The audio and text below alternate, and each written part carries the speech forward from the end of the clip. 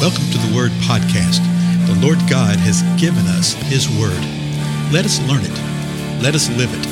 Let us rejoice in it. Spread the Word.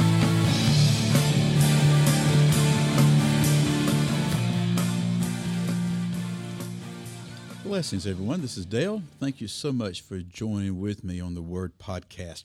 Let's jump right into the Word today. We've got sort of an extended passage I want to look at. We have been looking of late at the Feast of the Lord. Okay, the Feast of the Lord. And at this point, we've looked at and just basically read and talked a little bit about what the Scripture says related to Passover, which is on the 14th day of Nisan. And remember, Nisan is just a month, like we say March or April, something like that. 14th day of Nisan. Unleavened bread, which began on the 15th day and went all the way through to the 21st. The 15th and the 21st were both a holy convocation day, a Sabbath day. And then we saw the Feast of First Fruits, which is on Nisan the 18th, the day after the Sabbath. Not the Sabbath of the first day of unleavened bread, but the weekly Sabbath, okay? And each one of these, and we haven't got into this because we just haven't taken the time, it would be a long thing, which we may explore some other time. But each element of these things points to the Lord Jesus Christ. The Passover, how he's the Passover lamb. The unleavened bread where leaven is a picture of sin and how he lived a sinless life. The first fruits, that Jesus is the first fruits of those who will be resurrected from the dead. Okay, the first fruits of those that will spend all eternity with the Most High God. Today we're going to look at the next feast, and these first four feasts that we looked at are often referred to as the spring feast because they take place in the spring of the year.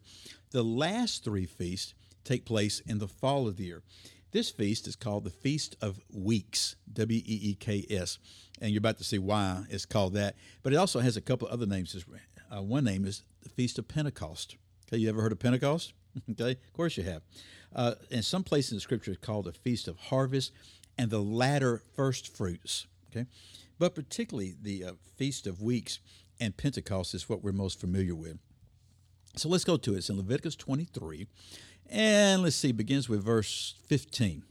And the Lord says this: "You shall also count for yourself from the day after the Sabbath, from the day when you brought in the sheaf of the wave offering, there shall be 7 complete Sabbaths."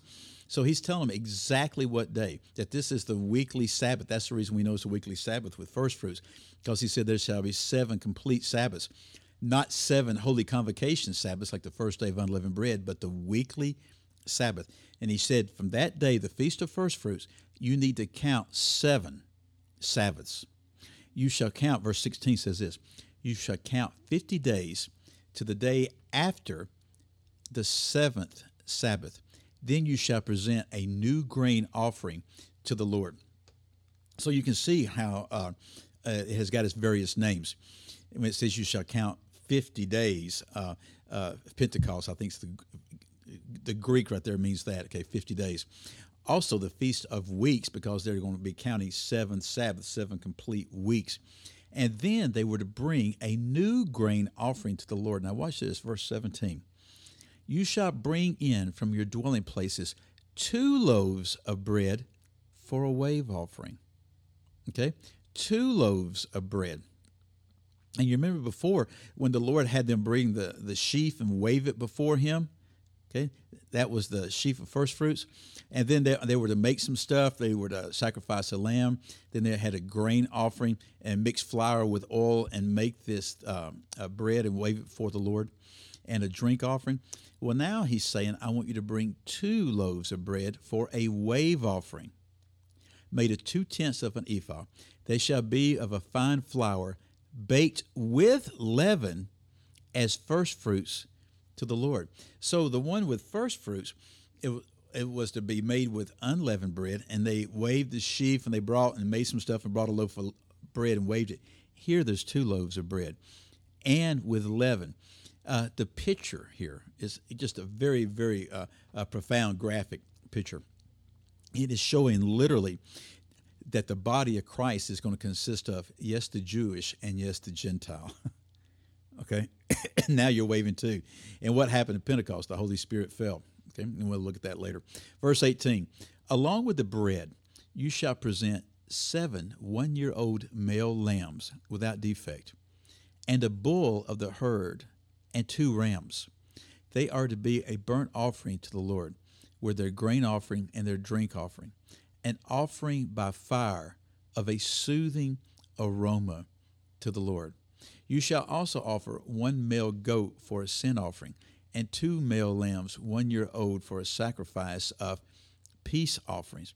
Verse 20, the priest shall then wave them with the bread of the firstfruits for a wave offering with 2 lambs before the Lord. They are to be holy to the Lord for the priest. On this same day, verse 21, you shall make a proclamation as well. You are to have a holy convocation. You see, notice what he says. You are to have a holy convocation. That's the Sabbath. You shall do no laborious work. It is to be a perpetual statute in all your dwelling places throughout your generations. When you reap the harvest of your land, moreover, you shall not reap to the very corners of your field, nor gather the gleanings of your harvest. You are to leave them for the needy and the alien. I am the Lord your God. And so you see the tremendous detail that he gives them, how there's to celebrate this Feast of Pentecost, this Feast of Weeks, and the various pictures that are painted here. It shows the Lord's provision. It shows how he's actually going to expand his kingdom beyond what they thought. Okay? That his kingdom would not be just a kingdom for the Jewish people, but it would be a kingdom for all the nations of the world. The Lord had told Abraham that in Genesis 12 and Genesis 15. And this is being modeled for them. And then he actually shows them how they're to do some things within their agrarian society with their fields, that they were not to harvest every little bit that they could get out of a field. They were to leave the edges unharvested, and they were not to take the gleanings. The gleanings are those portions where I live. It's a very agricultural area around here. We're big on chickens and livestock and sweet potatoes. And you can go in the field. I have done this before. As a matter of fact, my mom leased out some of her land to a sweet potato farmer. He would come through and dig up the sweet potatoes and take the ones he wanted to take to market off to market. We would go out there and find these just wonderful sweet potatoes that were already harvested. Some of them were still buried. We'd have to dig them out some. But they might have been misshapen or sort of strange looking, but totally, absolutely, wonderfully edible. And so what we did was I would just go out there and glean the field. So my wife would be cooking something, and I'd go across the street and say, I'm going to go find us a couple of sweet potatoes and just go out there and grab a couple out of the ground. And that's what the Lord is saying. Leave the gleaning there, and leave the gleaning for the alien. Leave the gleaning for the sojourner. The Lord is showing them how they are to live. The Lord is showing them really a responsibility they have for the alien and for the sojourner. These first 4 feasts, as I said earlier, were fulfilled by the Lord Jesus Christ when he came the first time. This right here, Pentecost, was actually fulfilled on the day of Pentecost.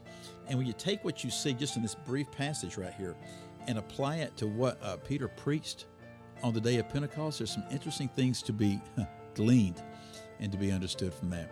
But anyway, take these things before the Lord and say, Father, what are you saying to us? And I think you'd be amazed at what he speaks to. In the meanwhile, I'll see you again in the next episode. I'm Dale. See you then.